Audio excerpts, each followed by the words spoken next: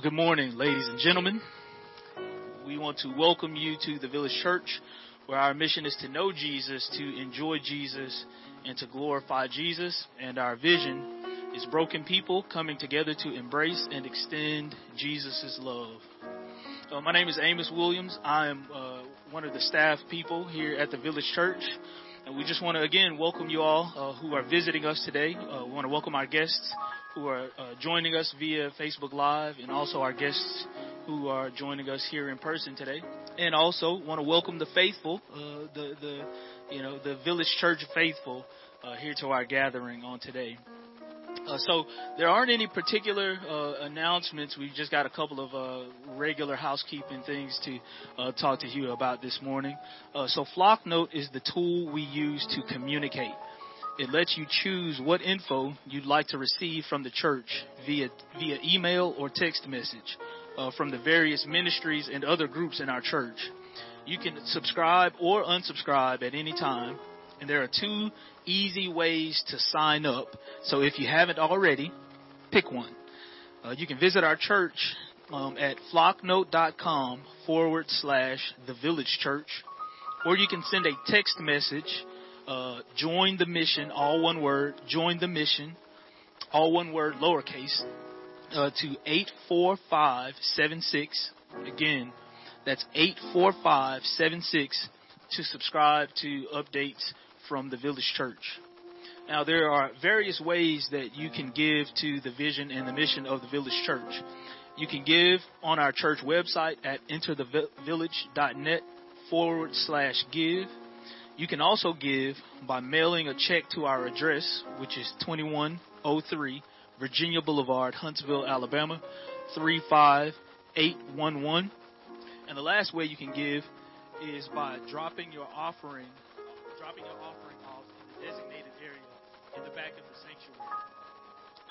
So, also, the Village Church has various social media and internet ways that you can follow us. So be sure to follow the Village Church on Facebook, Instagram, and Twitter.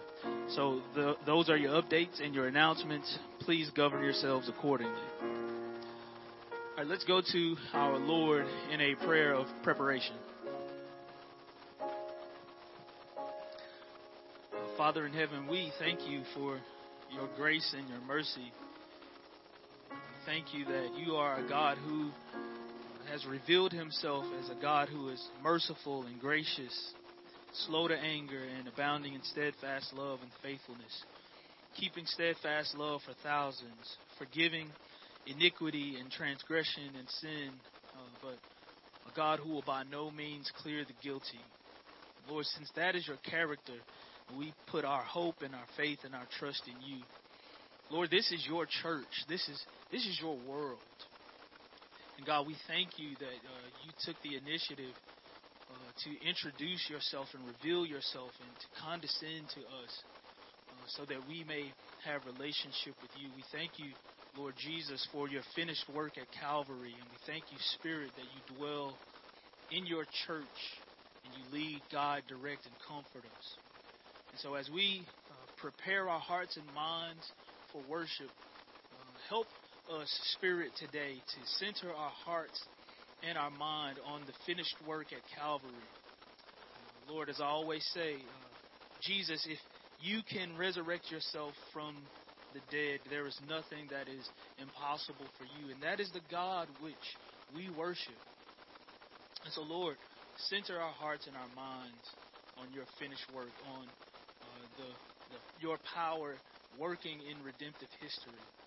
Lord, we bring all of our cares, all of our worries, all of our problems, and we cast them on you today. And we thank you that you are with us. It is in the name of the Father, the Son, and the Holy Spirit that I do pray. Amen.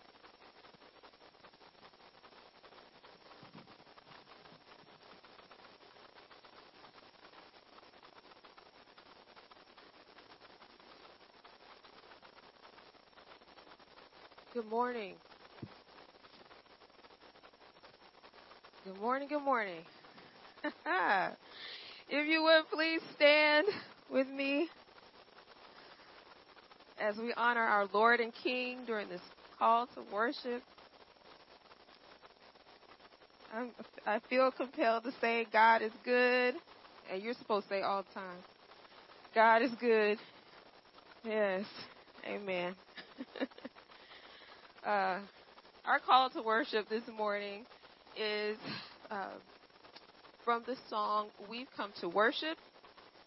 Please join with me where it reads together. We've come to worship. We've come to worship. We've come to worship. All glory belongs to Him. Glory to God in the highest. Glory forever. Amen. Glory to God in the highest. All glory belongs to Him. Amen. If you would, please bow.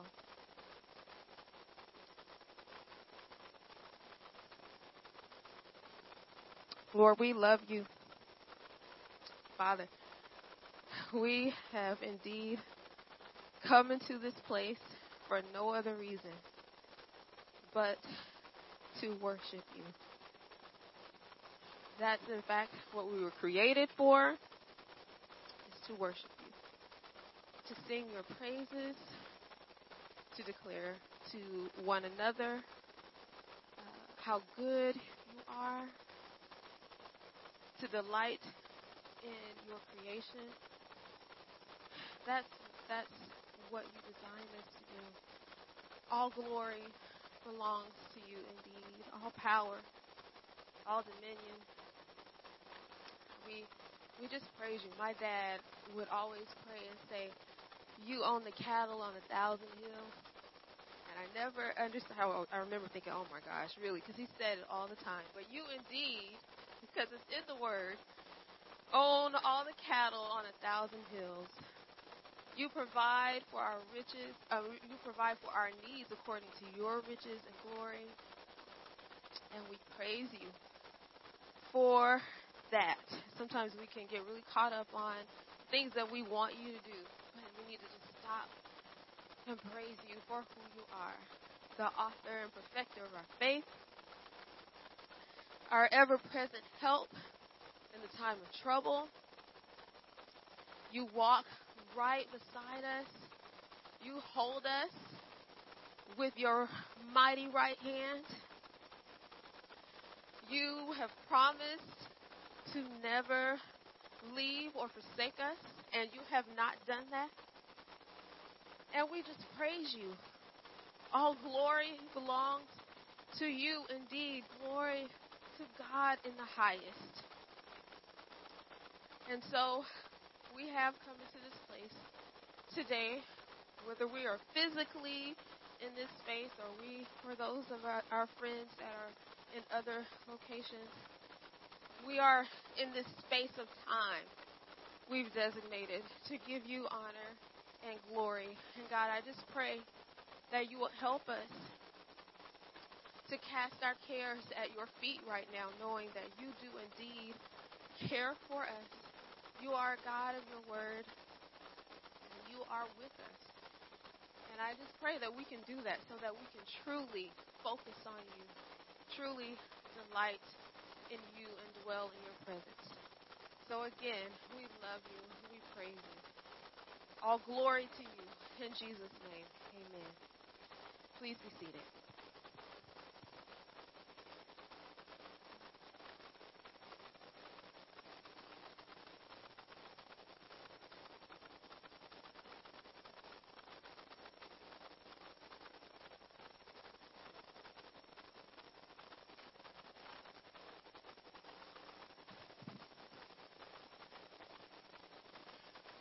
Good morning.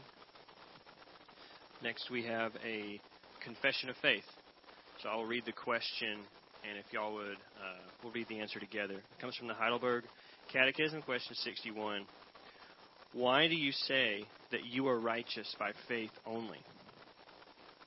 Not that I am acceptable to God on account of the worthiness of my faith, but because only the satisfaction, righteousness, and holiness of Christ is my righteousness before God, and I can receive the same and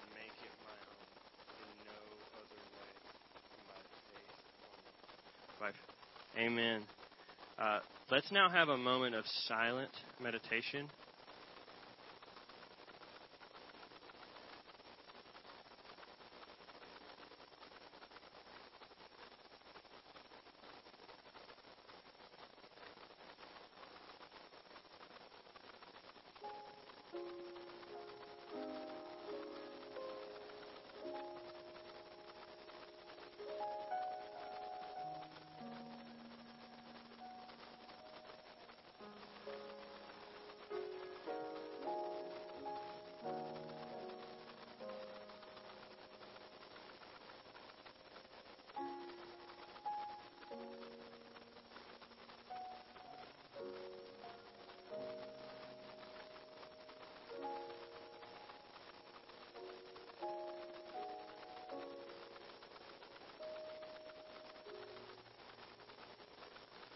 And our scripture for this morning, from which the sermon will be based, is from Matthew chapter 11, verses 1 through 30.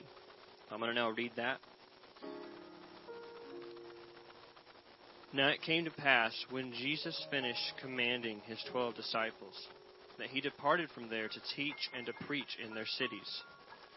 And when John had heard in prison about the works of Christ, he sent 2 of his disciples and said to him, Are you the coming one, or do we look for another?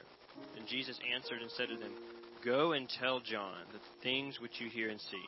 The blind see, the lame walk, the lepers are cleansed, and the deaf hear. The dead are raised up, and the poor have the gospel preached to them. And blessed is he who is not offended because of me. As they departed, Jesus began to say to the multitudes concerning John, What did you go out into the wilderness to see? A reed shaken by the wind? But what did you go out to see? A man clothed in soft garments. Indeed, those who wear soft clothing are in kings' houses. But what did you go out to see? A prophet? Yes, and I say to you, more than a prophet. For this is he of whom it is written, Behold, I send my messenger before your face, who will prepare your way before you.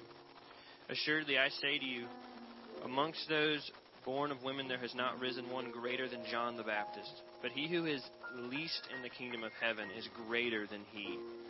And from the days of John the Baptist until the kingdom of heaven suffers violence, and the violent take it by force. For all the prophets and the law prophesied until John. And if you are willing to receive it, he is Elijah who is to come. He who has ears to hear, let him hear. But what shall I liken this generation? It is like children sitting in the marketplaces and calling to their companions and saying, We played the flute for you, and you did not dance. We mourned to you, but you did not lament. For John came neither eating nor drinking, and you say, He has a demon. And the Son of Man came eating and drinking, and they say, Look, a glutton and a winebibber, a friend of tax collectors and sinners. But wisdom is justified by her children. Then he began to rebuke the cities in which most of his mighty works had been done, because they did not repent. Woe to you, Chorazin! Woe to you, Bethsaida! For if the mighty works which were done in you had been done in Tyre and Sidon, they would have repented long ago in sackcloth and ashes. But I say to you, it will be more tolerable for Tyre and Sidon in the day of judgment than for you. And you, Capernaum, who are exalted to heaven, will be brought down to Hades. For if the mighty works which were done in you had been done in Sodom, it would have remained until this day. But I say to you that it shall be more tolerable for the land of Sodom in the day of judgment than for you. At that time, Jesus answered and said, I thank you, Father, Lord of heaven and earth, that you have hidden these things from the wise and the prudent, and have revealed them to babes. Even so, Father, for so it seemed good in your sight, all things have been delivered to me by my Father, and no one knows the Son except the Father. No, nor does anyone know the Father except the Son, and the one to whom the Son wills to reveal him. Come to me, all you who labor and are heavy laden, and I will give you rest. Take my yoke upon you and learn from me, for I am gentle and lowly in heart, and you will find rest for your souls. For my yoke is easy, and my burden is light.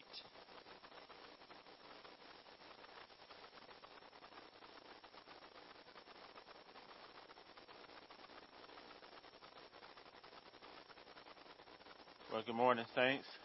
How are y'all doing today? Y'all doing well? Good. We are now going to go into our prayer supplication. And before I lead us in prayer, I just want to remind you all that there's a reason why we don't have a nursery, and there's a reason why we're not singing right now, and there's a reason why we are requiring everyone to wear a mask, and that is a way for us to love our neighbor as ourselves. That's why we're doing it. That's why the session has made those decisions. It's for us to love you and to love one another well until we get through, move through this pandemic. So continue to pray for wisdom for us as a leadership as we do our best to lead our congregation. Also, you may be aware of what happened in Atlanta this week.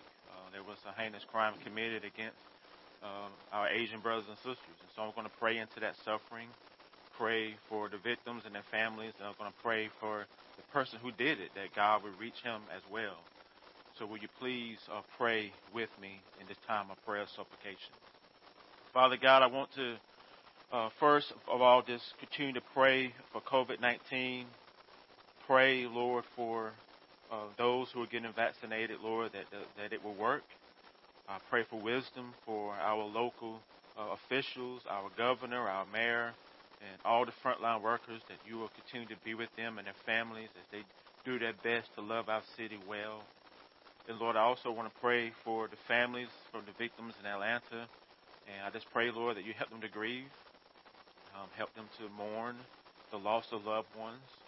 And I pray, Lord, for justice, Lord, for these families. And I pray for the man who committed these crimes. Lord Jesus, I pray that you will bring this man to a place of conviction for what he has done. And if he's not a believer, that you would bring him to that place of repentance, so that he can see his sin and have forgiveness for that sin, and also, Lord, seek forgiveness from the family for what he has done to them. So, Lord, you know what we need. You see what we go through as people. You see what is happening in the world. None of the things that are happening, Lord, catches you off guard. But, Lord, you are still at work. David says that in one of his Psalms that he believes that he would see the goodness of the Lord in the land of the living. That he did not have to wait until he crossed over. That he get to bear witness to your goodness now. And so that's where my prayers for us, that we will see your goodness in the midst of hardship, in the midst of death, in the midst of loss, in the midst of sickness, in the midst of pain, in the midst of injustice, that we will still see your goodness, that we will still see your hand. None of our lives are what we want it to be. None of our families are what we want it to be. Our bank accounts are not what we want it to be. Our health is not what we want it to be. Our church is not what we want it to be. Life is hard. And there's nothing that we can do to change that. The fall has fallen on all of us. And there's no way to progress our way out of that. Technology can't get us out of it. So, Lord, where else can we go but to you as your people?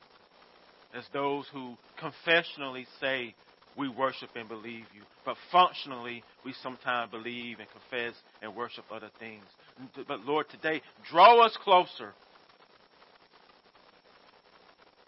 Draw us closer. Help us to see that our God is a good God. That our God is with us. That our God is not silent.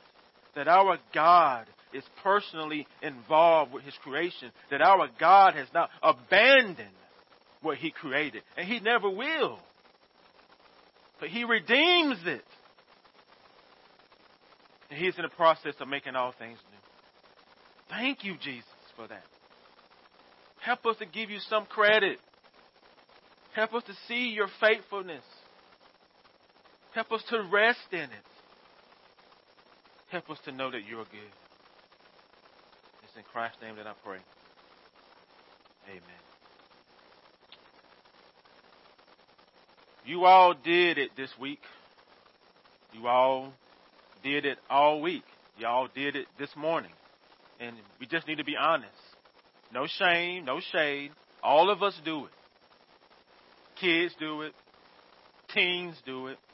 And adults do it. And it doesn't discriminate based on race, gender, religion, politics, class, or age. It's an equal opportunist. And truly, it's just part of being human. So what is this it? It's your doubts. Your doubts. Your doubts are your questions, your disbeliefs, and your uncertainties. And listen, we carry doubts around like a backpack, or a purse, or a wallet. We carry them. Doubts about relationships, COVID-19, jobs, finances, government, health, politics, justice, church leadership, reconciliation, Jesus, and faith. We have doubts about all those things. And how are you dealing with your doubts? To whom do you bring your doubts? The text today is Matthew chapter 11, the whole chapter. And here's the title. Bring your doubts to the way. Bring your doubts to the way. Of course, the way is Jesus. And the big idea is Jesus is able to minister to all your doubts about him. But do you believe it? Jesus is able to minister to all of your doubts about him. So again, I'm going to go to the Lord in prayer. This time I'm going to pray for the blessing of the word. So please pray with and for me. Holy Spirit, as I pray each week and as I will continue to pray as long as I am the pastor of this church, and that is, I have no power. I'm just a man.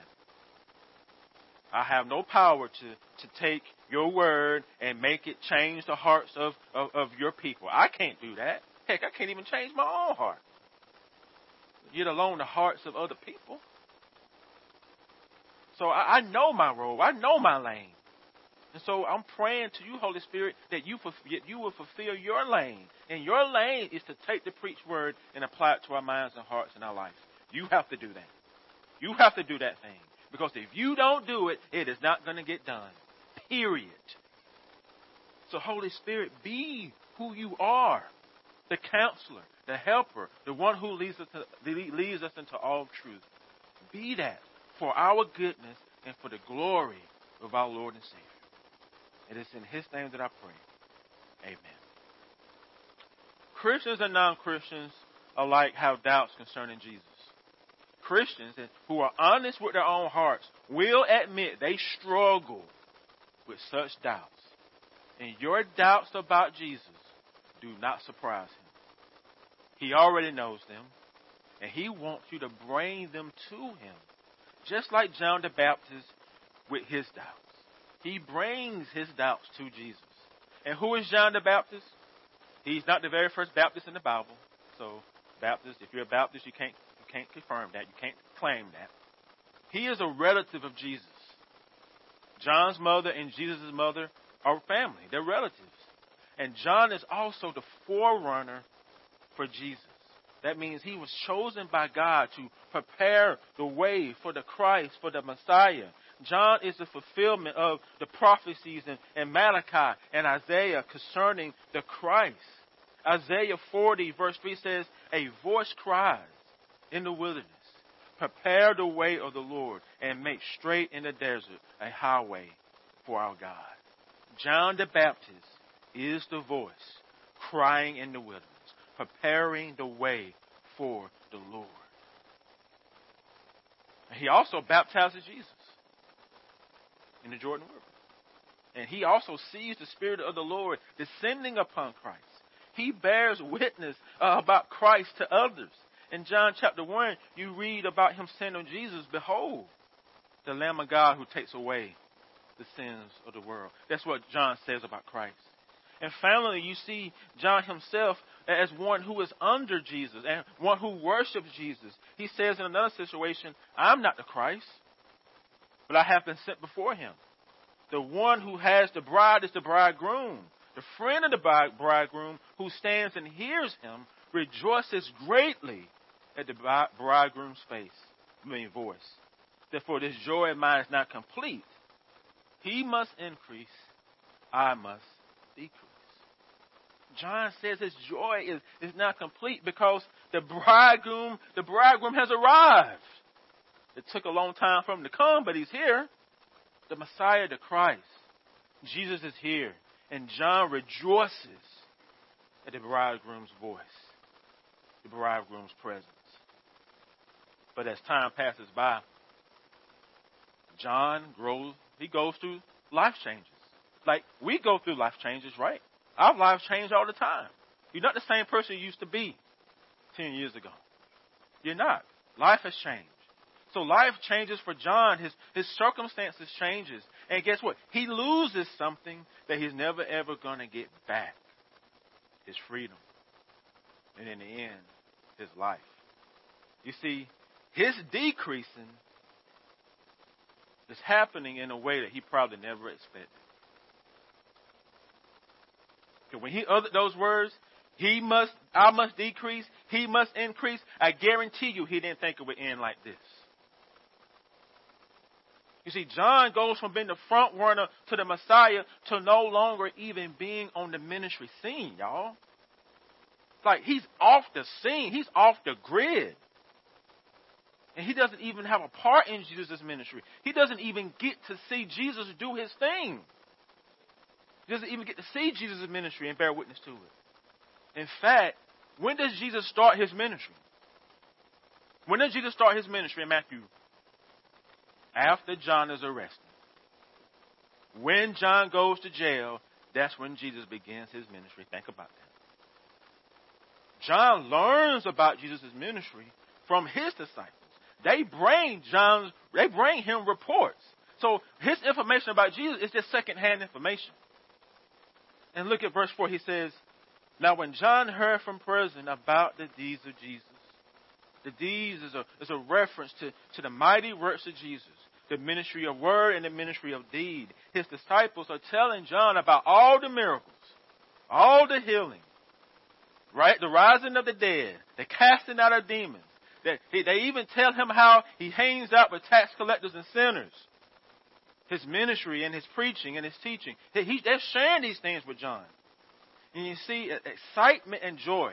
You remember the excitement that he had before? The joy that he had before? He said his joy is not complete. He should still have that same joy when they were reporting to him about Jesus' ministry. But guess what? He's not. He doesn't have that same excitement and joy. The reports from his disciples raises questions, concerns, and doubts about Jesus. The same Jesus he said, behold, the Lamb of God who takes away the sins of the world. So what should that tell you about you? If the Baptists can have doubts about Jesus, what about you? Because his role is greater than your role. And yet he still had doubts at the end of the day. What about you? What about you? Look at verses 2 and 3 again. It says, when John heard in prison about the deeds of Jesus, he sent word by his disciples and says to Jesus, are you the one who is to come? Or shall we look for another? Dang. Are you the one? Are you the coming one? Oh, are you sure you're the Messiah? Are you sure you're the Christ? These are doubts, people. And he brings these doubts to the way in the form of a question. Are you the one? Are you the Christ? Or shall we look for another one in the future? You see, John expects the Messiah to immediately set everything right. Just like us. You come to Christ and you expect him to set everything immediately right in your life. In Matthew 3, John said that Christ will bring judgment to those who don't repent and blessing to those who does. He seems to expect this to happen right now. He expects Jesus' ministry to include repentance and forgiveness and judgment. The report from his disciples does not include judgment. One of my seminary professors says, one of my professors in seminary says this: John isn't troubled. John is troubled not by what Jesus is doing, but by what he is not doing. And what isn't Jesus doing right now? Judgment. Where is the judgment, Jesus? Where is the judgment? John's Messiah expectations are different from what the Messiah is actually doing in his earthly ministry. John's Messiah expectations are collide with what Jesus is doing in his ministry. And now John is flooded with questions and doubts about who Jesus really is. In The Way of the Kings, Brandon Sanderson writes, expectations are like fine pottery. The harder you hold them, the more likely they are to crack. John's Messiah expectations are cracking. What about y'all? All right, fly. Not going to be on my head. Move. I see you. What are your Messiah expectations that Jesus is not meeting in your life?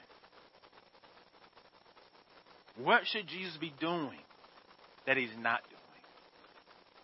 How are you doubting it? You do, just own it and bring them to him. He already knows them. And just like John, he knows his doubts and he knows your doubts. Do you really think Jesus is surprised by this question from John's disciples? He's not surprised by the question. He's not taken off guard. And notice, he doesn't derail John. He doesn't shame or guilt him. He doesn't belittle him. And he doesn't try to recruit John's disciples. That's what we'll do. That's what we'll do, something like that. But he doesn't try to recruit John's disciples. He doesn't tell them, John is such a sorry excuse for a forerunner. I can't believe my father chose him. Does he say that? No. He's Emmanuel to John. He's with John. He ministered to John's doubts. Not by answering yes to John's question. His answer reiterates is Isaiah 61 verses 1 and 2. He points John back to the very ministry deeds that his disciples told him about. He points him back to them. His preaching and his teaching. His healing and ministry and miracle ministry. Look at verses 4 and 5. And Jesus answers them, that is John's disciples. He says, go and tell John what you hear and what you see. The blind receive their sight, the lame walk, lepers are cleansed, the deaf hear, the dead are raised, the poor have been having good news preached to them. Jesus is doing the work of the Messiah in his first comment. The first comment is not about judgment. Now the second one will be, but not the first. He is doing the work, even if his work is not meeting other people's expectations. He's putting the work in the Messiah, even if people misunderstand what he's doing, and even if they disagree. John is not the only one who misunderstands and have doubts. We read this book and we still have it. We read it. It's right here. And many people still doubt and will not believe. It's right here. Jesus concludes his response to John with a beatitude in verse 6. He says, blessed is the one who isn't offended by me. And what does that mean? What is Jesus saying there? It means blessed is the one who doesn't stumble on account of Jesus' ministry and deeds. Blessed is John the Baptist if he's not offended by Jesus. Blessed is the one who doesn't get offended because Jesus is not meeting their Messiah expectations. You have Messiah expectations. Sometimes they ain't good expectations, but you have them. Blessed are you when you don't get offended by Jesus because he's not bringing perfect restoration of life. All things will not be made right on this side. Some things will. We get a taste of what's to come, but there's still going to be sin. There's still going to be hardships. There's still going to be disappointments. People will still die. But don't get offended, because Jesus is not bringing perfect restoration of all things now. Blessed are you if you don't. Blessed are you when you don't get offended, because Jesus has not made everything in your life right. Blessed are you if you don't get offended because you have hard circumstances. And blessed are you when you bring all of your doubts to Jesus so he can minister to all of them. Just like he does JTB, that is John the Baptist. That is John the Baptist. He will minister to them. But do you believe it? I can hammer on this all day long. You got to believe it here. Not cognitively, but you got to believe it in your heart. Because when it gets down into your heart, it changes you. It changes you. We're constantly being sized up by other people. It don't matter where you go, what environment or what room you enter into. Even a room like this, people can size you up. And you also size up other people, places, and things. See, all of us are subject to some kind of evaluation. Do you agree? Job evaluations, performance evaluations, leadership evaluations, athletic evaluations, health evaluations, ministry evaluations, academic evaluations, skills evaluations, and intercultural competency evaluations. That's for my TVC folks. They know what it means. We're constantly being evaluated, and we're also constantly doing the evaluation. That's facts. There's no cap there. In verses 7 through 15, Jesus gives his own evaluation of John the Baptist. Look at verse 7 and 8. It says, as they, that is John's disciples, as they went away, Jesus starts to speak to the crowd concerning John. His evaluation corrects the people's misunderstanding of the Baptist. And Jesus' evaluation, it honors John before the crowd. The evaluation, the honor, begins with a series of 3 questions and an answer from Scripture. And each question begins with the same phrase: what did y'all go out to see? Or in other words, what did y'all go out to bear witness to? So that's what it means to see. What did you bear witness to? The first question Jesus asked, it's never a dull moment. The first question Jesus asked the people, what did y'all go out into the wilderness to see? A reed shaken by the wind? Did they go out to see a man who appeared to be weak and frail and poor just because he survived on locusts and wild honey? Is that who they saw? No. That's not what they witnessed in the wilderness. As one commentator says, it was John's rugged independence which attracted a following. The second question, Jesus asked them, what did y'all go out to see? A man dressed in soft clothing? Behold, those who wear soft clothing are in kings' houses. John doesn't dress in fine clothing. And if you read the beginning of Matthew, you know he's not wearing designer attire, okay? He's not wearing designer clothes. This dude is dressed in rough. It says he wore a garment of camel skin and a leather belt around his waist. That's what he wore. That's not soft clothing. That's not the clothing of those who dine with kings. That's not John the Baptist. And finally, Jesus asked them the third question and gives them the right answer concerning John. Look at verse 9 and 10 with me. He asks, what did y'all go out to see? A prophet? Yes. I tell you, more than a prophet. This is he of whom it is written, behold, I send my messenger before you who will prepare your way before you. John is a prophet in line with the Old Testament, the forerunner who prepares the way for Jesus Christ. And Jesus is honoring him for this evaluation. Do you see that? John has doubts about Jesus. Jesus ministers to those doubts. And now Jesus is honoring John. That should tell you something about who Jesus is. What kind of person he is. What kind of Savior he is. What kind of man he is. What kind of Messiah he is. Jesus says of John in verse 11a, truly I say to you, among those born of women, there has arisen no one greater than John the Baptist. Now that's huge.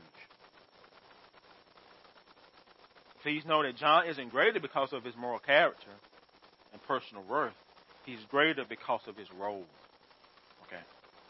Greater because of his place in God's redemptive plan. You see, John belongs to the old order. His place is with the Old Testament prophets who look forward to the coming of the Messiah. In fact, John is the last of the Old Testament prophets. In the Message Bible, Jesus says in verses 13 and 14, if you read the books of the prophets and God's law closely, you will see them accumulate in John, teaming up with him and preparing the way for the Messiah of the kingdom. Look at it this way. John is Elijah. You've all been expecting to arrive and to introduce the Messiah. What an honor. What a privilege. What a role. What a ministry.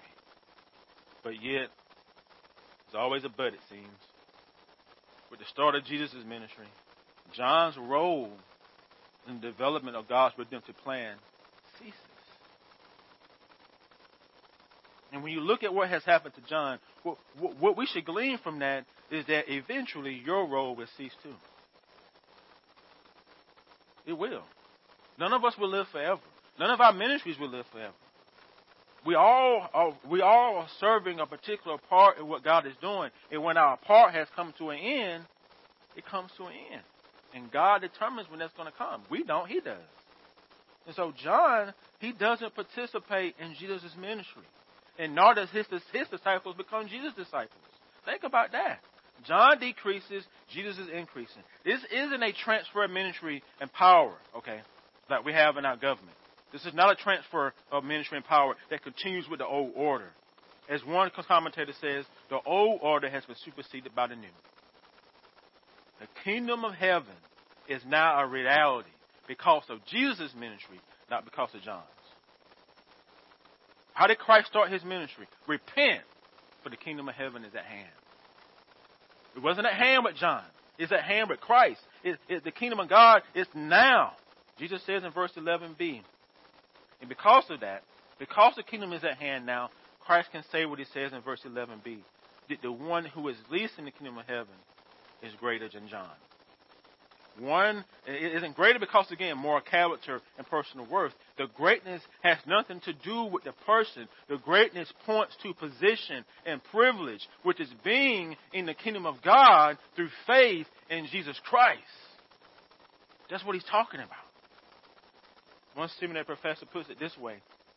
In effect, so glorious is the new reality dawning through the ministry of Jesus that the greatest of the area preceding it is yet inferior to the least in the new order of the kingdom. But so what? What does all this information have to do for us today? First, it means y'all don't have to be like John and Jesus. You don't. That's not what God is calling you to. Those two brothers have fulfilled their role. You're free to be yourself. If you have faith in Jesus Christ today, then you're part of the least in the new order of the kingdom. In Jesus, you're in a position of honor. You sit in a seat of privilege within God's kingdom because of who Christ is for you, because of what he has done. And this frees you from using good works of the kingdom for self-glory and self-righteousness. If you're in vocational ministry, it means people will misunderstand the call that God has upon your life. And sometimes they will misunderstand you. But guess what? Jesus understands both, and that's enough. He's with you. It also means bring all your doubts to Jesus so Jesus can minister to them. Please know this if you're a Christian. Just because you have doubt doesn't mean you're falling from the faith. It doesn't necessarily mean that. It means you're human. You're human. Again, if the Baptist has doubts, come on. And I'm sure all the apostles have had doubts. We don't read about them because the books are not you giving your life history of them, but they're human. So relax. Kids, relax. Teens, relax. Bring them to Jesus and allow Jesus to minister to those very doubts that you have concerning him. See, all Christians will struggle with doubt at some point in their journey. I don't care how spiritually mature you are. I don't care how much theology you know. I don't care how long you've been a believer, how much you read the Bible and how much time you spend in your prayer closet. I don't care how many sermons and talks and podcasts you listen to, or I don't care if you go to church on Sunday morning and Sunday evening and even Wednesday. At some point in your journey, at some point, you're going to have some doubts concerning Jesus about something. At some point. All it takes is a painful experience or a great loss. Then you're going to have doubts. All it takes is you to go through something, lose something. Then it's going to cross your mind. Jesus, what's happening? I thought you said this. Your word promised this. And this fly won't stop flying around my head. All it takes is a belief that he isn't meeting some expectation. And the doubts will come. And when they come, bring them to the way. Bring them to Jesus. He can handle it. He won't be like the little teapot. Get it all steamed up and start shouting at you because of your doubts. That's not Jesus. Jesus has perfect emotional IQ and health. He's stable and he's safe, but do you believe it? At the end of the day, that's what it comes down to. Do you believe it? Do you believe it? A parable is a simple story used to illustrate a moral or spiritual teaching. And the term literally means to throw alongside. Jesus uses parables on many occasions throughout his earthly ministry. He throws them alongside of his teaching in order to help people understand his teaching. We encounter one of his parables in verses 16 through 19. He directs it to Jews who doubt him and also refuse to bring those doubts to him. He directs it at those who just flat out rejects his ministry and those who also reject John's ministry. Look at verses 16 and 17. Man, you just won't go away. But what shall I compare this generation? It is like children sitting in the marketplace and calling to their classmates, "We played the flute for you, and you did not dance. We mourned, and you did not lament. For John came neither eating nor drinking, and they say he has a demon. The Son of Man came eating and drinking, and they say, look at him, a glutton and a drunkard, a friend of tax collectors and sinners. Yet wisdom is justified by her deeds." This parable is about two groups of kids. One group is unresponsive. The second group is calling to the unresponsive group. The unresponsive kids refuse to play with their classmates at a wedding and at a funeral. And so they simply reject their classmates. And then the classmates who are rejected, they respond to the other group with this parable. "We played the flute for you and you did not dance. We mourned and you did not lament." The unresponsive kids represent the unbelieving Jews who doubt Jesus and reject Jesus and John. And to be honest, they also represent people today who reject Jesus and doubt Jesus, but do not come to him with those doubts and rejections. The fruit and the mourning, those are Jesus' ministry and John's ministry. These are the things that they've been doing. Their ministry, their preaching, their mighty deeds. They've been doing the work of the kingdom, and many people still are unresponsive. Goes in one ear, out the other. They doubt and they refuse to repent. But along the way, man, this is going to be one funny sermon online. I'm actually fighting with a fly.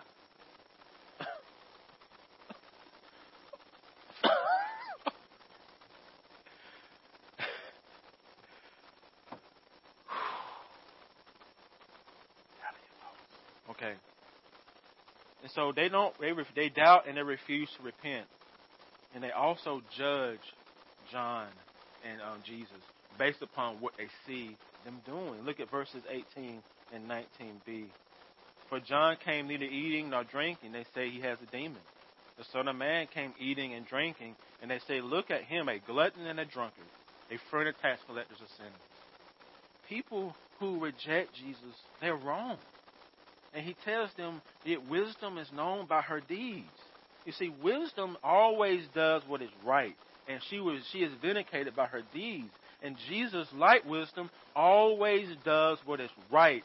And his mighty works and deeds prove it to be true.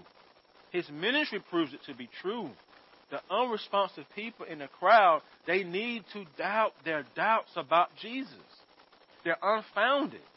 And so should you today. If you don't know Christ today and you have all these doubts that you're holding on to and you have rejections concerning Jesus, you got to doubt your own doubts. You need to reject your own rejections of Jesus and bring them to him. Bring them to him. He isn't here to mess up your life. He is here to redeem it.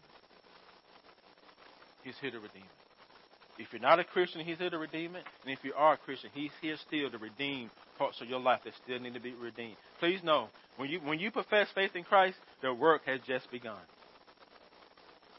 That was not the final end of your journey with Christ. That's the beginning of the journey. And what he does to the rest of your life is transforms you more and more into the image of himself. And his hands are extended out to you. Take hold of them. Take hold of them. He's calling you to repentance. I lost my spot. This has been not going according to plan. Jesus is calling us to repentance. To repent of our sins. And if you're not a believer, he wants you to submit and surrender to him as both Lord and Savior. Your decision concerning Christ is a matter of eternal life and eternal death. So where do you stand? Where do you stand? In verses 20 through 24, Jesus denounces judgment on the cities who are unresponsive to his ministry and refuse to repent. Look at verse 20 with me. Then he began to denounce judgments where most of his mighty works have been done because they did not repent. Woe to you, Chorazin! Woe to you, Bethsaida! For if the mighty works that were done in you were done in Tyre and Sidon, they would have repented long ago in sackcloth and ashes. But I tell you, it would be more bearable on the day of judgment for Tyre and Sidon than for you. And you, Capernaum, will you be exalted in heaven? You will be thrown down in Hades. For if the mighty works done in you have been done in Sodom, it will remain unto this day. But I tell you that it will be more tolerable on the day of judgment for the land of Sodom than for you. Why is Christ saying that? These places he's talking about, Old Testament places. They didn't have the privilege to witness what these folks are witnessing. They are eyewitnesses to the kingdom of God being at hand. They're seeing the works of the kingdom. And Jesus said, I'm doing these deeds, but you still don't come. You still don't have faith. You still don't repent. Faith and repentance is non-existent. And to be honest with you, this is what the work of the kingdom is still doing today. It's calling you to faith and repentance. Not to be some super saint. This word. We can't go back in time and be eyewitnesses to what Christ has done. But what we have the Old and New Testament before us. Before us. And yet many have it and still don't believe. They still refuse to repent and have faith. We know why, because the Holy Spirit hasn't regenerated their hearts. So this is a hard teaching by Christ. Christ talking about eternal judgment. But even in the midst of that, I'm glad he doesn't end his discussion with the crowd with those words. To these same unbelieving cities and peoples and to you, he says in verse 28 through 30, come to me, all who labor and are heavy laden, and I will give you rest. Let that marinate for a moment. Do you think the only time you come to Christ is when you first believe? If that's the only time you think you come to him, then you would never have any joy. You are going to have a miserable Christian journey. Come to me, all who labor and heavy laden, and I will give you rest. Take my yoke upon you and learn from me, for I am gentle and lowly in heart. You will find rest for your souls, for my yoke is easy and my burden is light. Jesus invites you all to bring all your unbelief concerning him to him. He invites you to bring all your rejection of him to him, to bring all your doubts to him, all your misunderstanding, all the things that you're doing that's not giving you any rest and peace. He says, bring it to me. How can you not want to come to a Savior like this? Kids and teens, if you can understand what Jesus is saying here in verses 28 and 30, if you can get there, if this stuff can get inside your heart, man, you're going to have so much joy. Now, your life ain't going to be easy, but you'll get through it with joy. Because you'll know that when I'm struggling and when I'm suffering and when I'm down, when I feel beat up, I can come to a Savior who does not reject me, who does not cast me to the side, but who ministers to me as Emmanuel. So who is the Jesus that you really believe in is the question. Real Jesus or Plato Jesus? Who is the real Jesus that you believe in? Real Jesus or the Jesus you created out of your own imagination? The real Jesus says, come to me. All who labor and heavy laden. He doesn't discriminate. All means all in the Greek. And I will give you rest. That's true rest. That's not having a day off on Saturday or Sunday. That's not about taking a nap. He said, I'm going to give you rest for your soul. I'm going to give you the kind of rest that's peace. I'm going to give you the kind of rest that comes from knowing that you are loved beyond you can imagine. I'm going to give you the kind of rest that you know that even on your worst days, you are still loved and approved by the Father. That's the kind of rest he's talking about. The rest of knowing you don't have to earn God's favor. The rest of knowing you don't have to earn forgiveness. The rest of knowing that you are enough. Do you know that you are enough? If you don't know that you're enough, then you ain't resting. The kind of rest that says, Mom, you are enough. Dad, you are enough. Kids, you are enough. Siblings, you are enough. Spouses, you are enough. You are enough as a person because of who you are in Christ. His yoke is upon you. Learn from it. He is gentle and lowly in spirit, and you will find rest for your heart and soul. Please pray with me.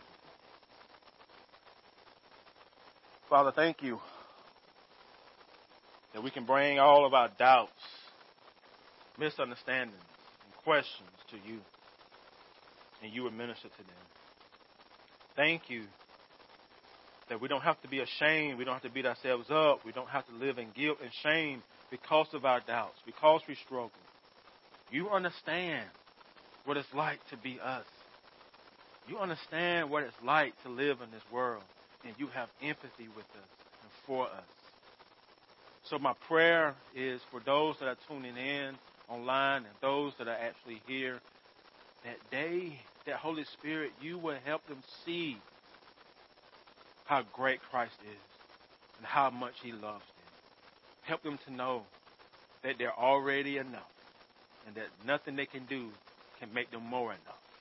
They're enough because they're accepted by the one who really matters, and that is you. In Christ's name I pray. Amen. Please stand for the benediction.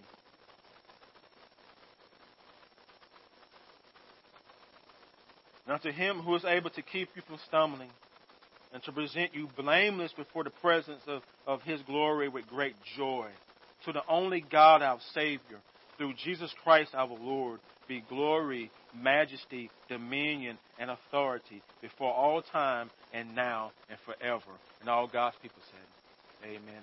Please greet one another with an elbow bump.